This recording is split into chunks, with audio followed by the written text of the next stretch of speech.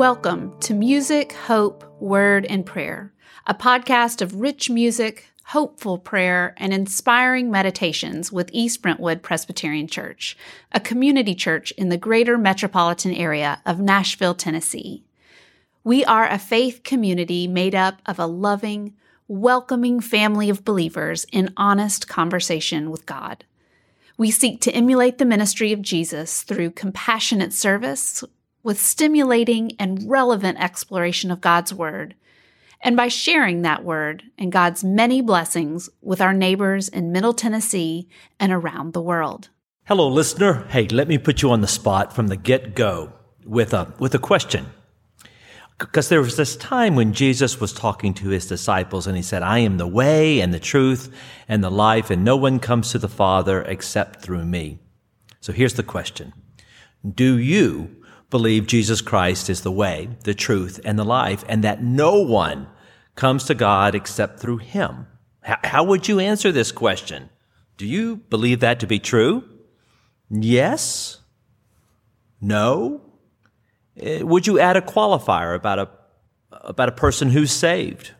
Well, we've been exploring the I am statements of Jesus. There are 7 of them in the Gospel of John, and we've been exploring them to discover what it says about Jesus Christ and what it says about us. And throughout the Gospel of John, Jesus says these I am the bread of life, I am the light of the world, and then finishes with a statement. So we've been looking at these, and this is not a hypothetical question, the question I asked you. Because I've been talking to some of you, and you've been asked what to say to some of your friends who insist that someone must accept Jesus into their heart to be saved. And these are friends who may question the validity of your own faith if you do not place a priority on saving souls, or that you didn't have a conversion experience. As we know, this verse can be problematic as it sounds so exclusive. Is Jesus the only way? Are there many ways? Jesus said earlier in John that the other sheep that do not belong to this fold. This is an important question, and you have to answer it yourself. And sometimes the question of whether Jesus is the only way, it simply becomes an intellectual exercise. It's kind of a defense against or excuse for never stepping out to see whether it's true. But I think deep down, it has something to say about how we accept and relate to other human beings and how we accept ourselves. So in this episode, I want to explore what Jesus may be talking about, especially when it comes to how we view others, especially those who may not regard themselves as Christian, and how we regard ourselves around our own acceptance. Now, you never ask a question of another that you aren't prepared to answer yourself. So as for me, Jesus' words, I am the way and the truth and the life. No one comes to the Father except through me. I believe this to be true. I deeply believe that Jesus is the way, the truth, and the life, and no one comes to God except through him. But here's the thing. Jesus does not say how he is the way, only that he is the way. He does not describe how we come to the Father, only that the way we get to God is through him. I'm going to talk about this today, and then I'm going to talk a little bit more about what Jesus calls way. Thank you for joining us for Music, Word, Hope, and Prayer. As far as the music part, Nate's got a couple of songs that have something to do with sort of stepping out into service, a theme we've been lifting up here at East Brentwood Presbyterian Church. And I'm going to come back after Nate's music, and we'll share an excerpt from the scripture story that you'll find a link to in this episode, and then to share more about what this passage may say about Jesus Christ and about us. Thank you for listening.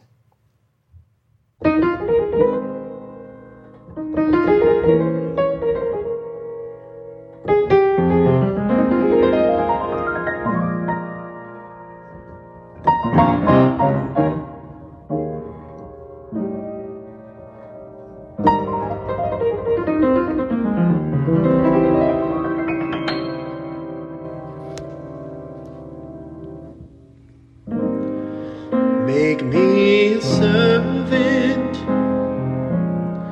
humble and meek, let me lift up those who are weak,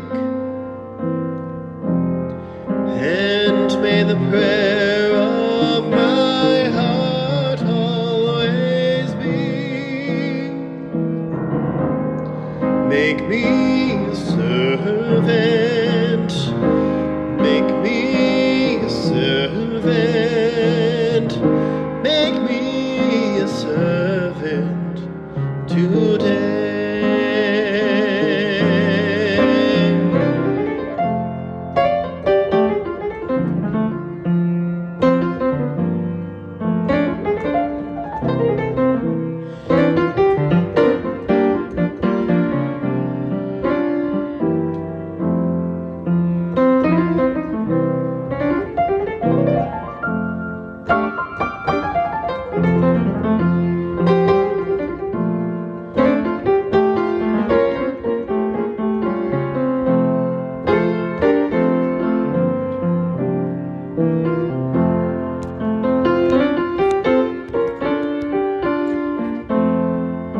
Make me a servant,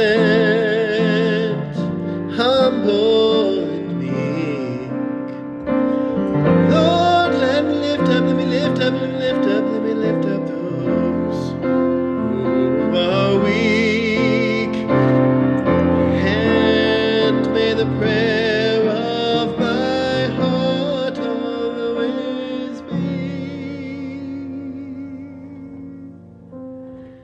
make me a servant, make me a servant, make me a servant today.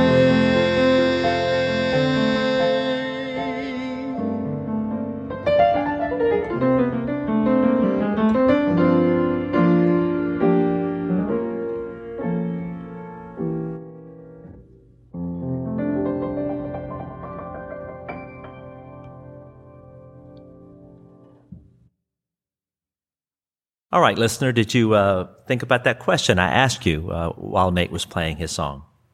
So here's where it lands in the scripture. It's John 14. I'm going to read a little bit of it, about 14, 1 through 7. The link is in the episode description. Where Jesus says, "Do not let your hearts be troubled. Believe in God, believe also in me. In my Father's house there are many dwelling places. And if it were not so, would I have told you that I go to prepare a place for you? And if I go and prepare a place for you, I will come again and will take you to myself, so that where I am, there you may also be. And you know the way to the place where I am going." Well, Thomas, you can always count on Thomas, said to him, "Lord, we do not know where you're going. How can we know the way?"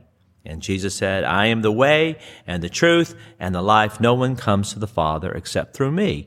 And if you know me, you will know my Father also. From now on, you do know him and have seen him." So, we're talking about the I am statements: bread of life, light of the world, true vine, I am the resurrection and the life. And you wonder, who's speaking? Who is the one talking here? Is it Jesus, the humble Galilean carpenter from Nazareth? Or is this the eternal Christ who was there at the beginning of time, who provides this access to salvation? When I say grand, the book of Revelation offers another I am statement. I am making the whole of creation new. It will come true. It is already done. I am the Alpha and the Omega, both the beginning and the end. So who is being spoken of? Is it humble Jesus, who told the stories about the sower who went out to sow seeds, the one who talked about how do we care for one another, the Beatitudes? Or is this Jesus the Christ, the one who said back in John 8:58, "I tell you solemnly, before Abraham came to be, I am"? So, have you ever thought about Jesus Christ. Like, my name is John Robert Hilly. I was named after a family friend. Robert comes from my grandfather's name. Hilly is my family name. Have you ever thought about Jesus Christ? Who is Christ the last name of Jesus? Who's the first name Jesus? Have you ever thought about it? It's an interesting question.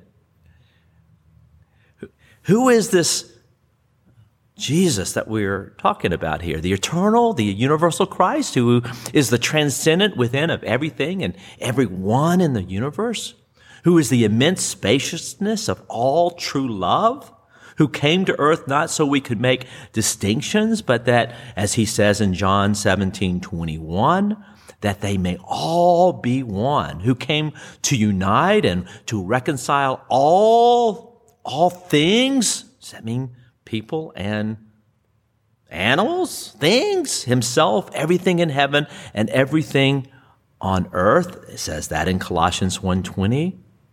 All this brings to mind, what do we mean when we say Jesus Christ?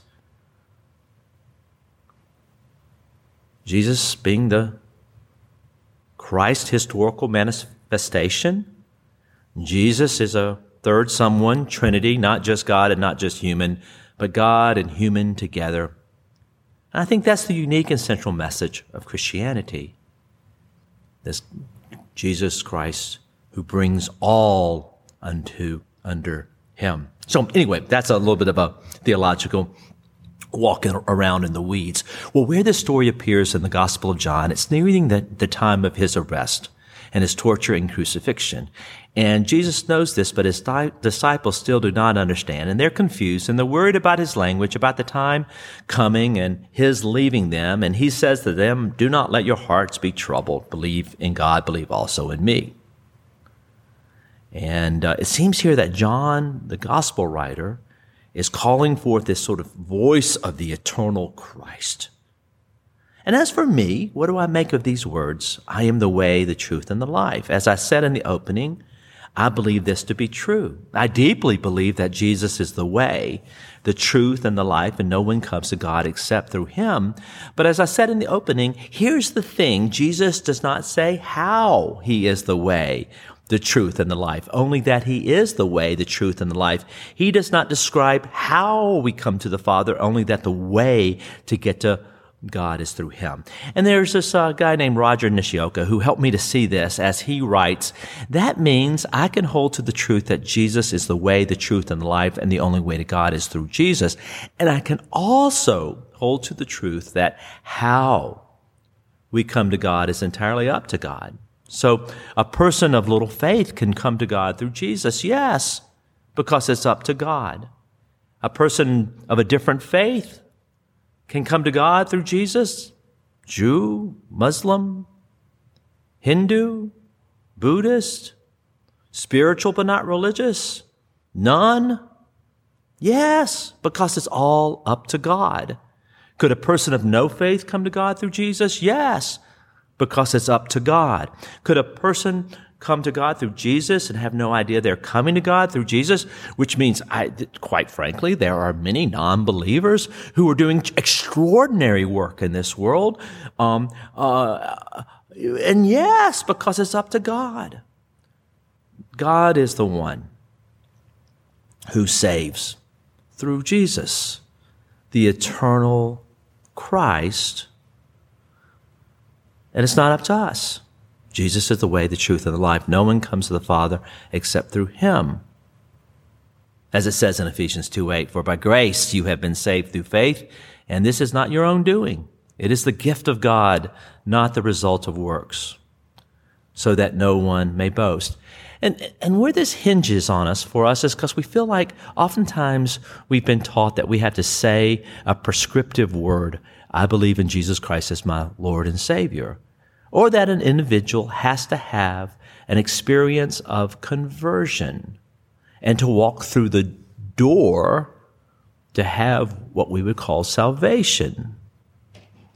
I was in my early 20s. It was spring break. It was Fort Lauderdale, and I and a friend of mine had joined a mission. We were on a mission, not to see how long we could go without sleep, partying spring break away. No, we were down there on a mission to save the souls of wayward college students. And daily, a bunch of us would follow this choreography where we would meet early in the morning for prayer while everybody else was sleeping in. And we would pray for what might happen during that day when we would take to the beach. And there we had a street preacher who would go out on the beach and would start preaching right next to all of the beer coolers. And needless to say, it would sort of put a wet blanket on the vibe that had been going out on the beach. And then this crowd would start to gather, and then soon you would have hecklers, and they would start into the street preacher. And there were people like me and my friend David who would then become part of the crowd, and we would buddy up next to somebody who was listening, and we would pray that the Spirit of God might lead us to that person, and we would buddy up next to them, and we would start a conversation with him saying, well, what do you think about what this dude is saying? You like it? I think he may be onto something, hoping for a conversation to happen. Truth be, it didn't have a lot of results. But hey, one night I was walking down the street with my friend David, and we came across a college student by himself, and we struck up a conversation, and it came out that he was Jewish. Oh, an answered prayer. This was our moment to save a soul for Jesus. And all we needed was a spiritual tract to hand him. The 4 spiritual laws. You know what they are? Did you ever hear about those? God loves you and wants a personal relationship with you. 2, we are sinful and therefore we cannot know God.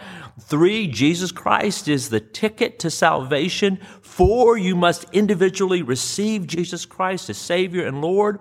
And then, only then, by you saying yes, can you know God personally and experience His love. It depends on us. So, but the problem was our 4 spiritual law tracts were back in the hotel room. And so me raced down the street trying to retrieve those 4 spiritual laws tract book to give to my friend who was on the street corner while my other friend, David, kept him occupied. Were we successful? I do not know. Doubtful. Was the young man's soul in question? I thought so back then. Was it dependent upon him? No. Was it up to us? No. Because salvation is a gift of God and is therefore up to God. And we leave it up to God. I've come a long way from those earlier years, believing that there is something a person must say or do to be saved. And some of you may find that interesting as you listen to this podcast and you know some of the pretty progressive beliefs that I'll hold on to. And what is more, if one of those friends asked you if you were saved, and as you ask that question of yourself, would you start to wonder and doubt? And here's where it leads us, because I think oftentimes we think that our faith is not good enough. And that brings up the whole matter of acceptance of ourselves. And when it comes to believing, maybe in your own life, there was a particular moment. I mean, there was for me. I was in high school.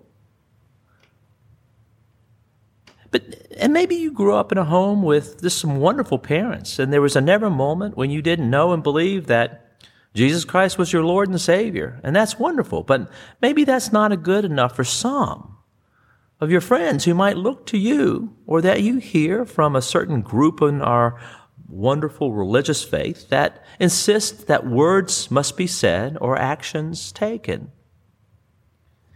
And if you're looking at what to say to those who ask the question, are you saved, or insist that someone has to ask Jesus into their heart, to use the language, to be saved, you can say an answer I've heard before: I was saved the moment Jesus Christ died on the cross. So as for me, and as it was for the wonderful writer Rachel Held Evans, an evangelical writer who died about this time back in May of 2019 here in Nashville, and the world lost a prophetic and loving voice, once said, I, quote, am a Christian because the story of Jesus is a story I'm willing to risk being wrong about.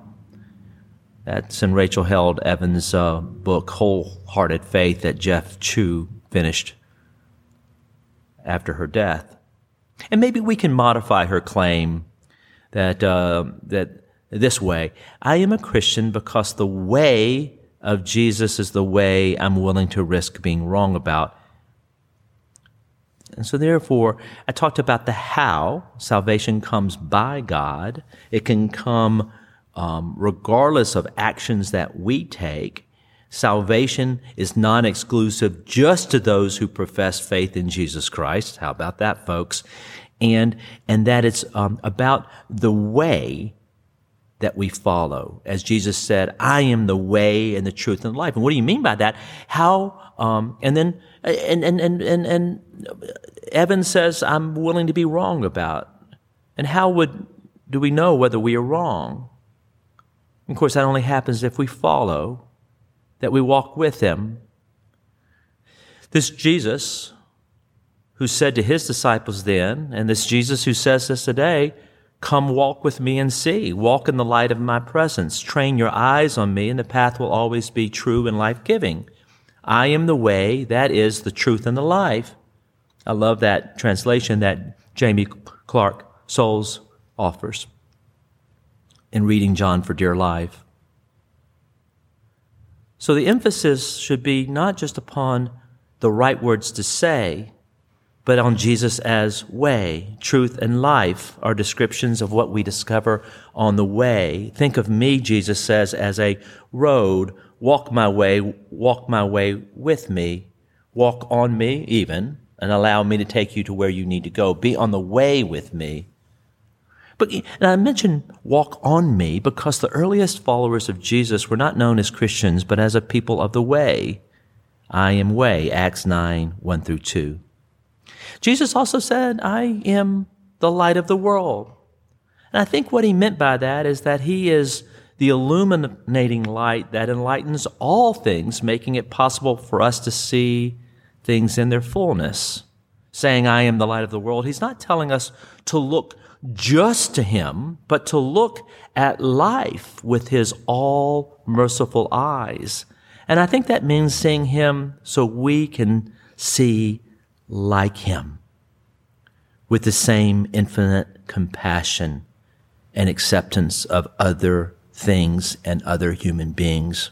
It is then, and I borrow on Richard Rohr here, that our isolated I turns into a connected we. And we move from this sort of narrow Jesus door to the welcoming, eternal, and universal Christ. A universal Christ that is in all of us. Whether we say the words, I believe in Jesus Christ as my Lord and Savior or not. So Jesus is the way, the truth, and the life, and no one comes to God except through him. But how that happens is up to God, because God is the one who saves. Because salvation alone belongs to God. And because of that, no one human being ever has the right to say that your faith or other people's faith is not good enough. If you ask me, that keeps God imprisoned in what seems like a really fairly narrow, retributive theme instead of this expansive frame. And that's not good news. And we follow a Jesus of good news. It's neither good nor new, but the same old tired story of history, of a kind of pulling God down to our level to meet our needs. Because faith at its essential core is accepting that we are accepted. And we cannot deeply know ourselves without also knowing the one who made us. And we cannot fully accept ourselves without accepting God's radical acceptance of every part of ourselves, and also acceptance of others too.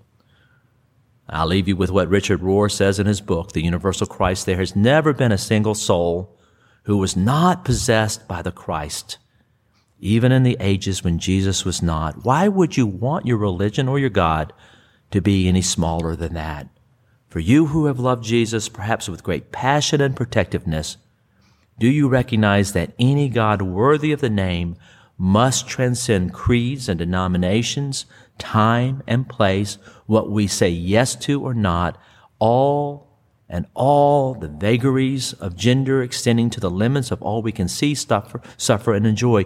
You are a child of God, Richard Rohr says, and there will always, and that will always be the case, even when you don't believe it, and that others have the divine Christ in them, even though they may not say it in certain prescriptive words of the 4 spiritual laws. Hey, thanks for listening today. I got into a lot of heady theology there. It may have been something that jarred you a little bit. As always, you can reach me at jhilley at ebpctn.org. Thank you for listening, and let me leave you with this prayer of the day. O God, you have prepared for those who love you joys beyond understanding. Pour into our hearts a love for you, that loving you above all else, we may obtain your promises, which exceed all that we can desire. Let us walk in your ways. Let us be the way through Jesus Christ our Lord, who is alive and reigns with you in the unity of the Holy Spirit, one God, forever and ever. Amen. Thank you for joining East Brentwood Presbyterian Church today for music, hope, word, and prayer. To learn more about the life and ministry of EBPC, our commitment to being a Matthew 25 congregation, or to support this ministry with a financial contribution, visit us at our website, ebpctn.org, or visit us on Facebook at East Brentwood PC, or subscribe to our YouTube channel, EBPC Videos.